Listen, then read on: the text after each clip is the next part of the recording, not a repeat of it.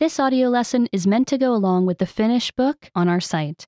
Be sure to get your book at finishpod101.com. Monia makuja. Many tastes. Käytän kieltäni, että maistan. I use my tongue to taste. Kieleni maistaa makean kirsikan. My tongue tastes a sweet cherry.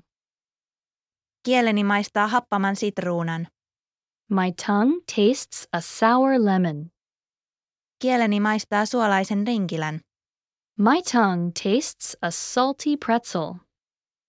Kieleni maistaa kitkerän pinaatin.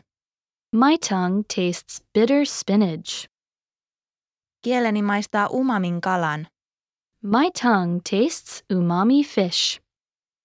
Kieleni maistaa herkullisen pizzan. My tongue tastes yummy pizza. Remember, you can download the book for this lesson and unlock even more great lessons like this. Go to finishpod101.com.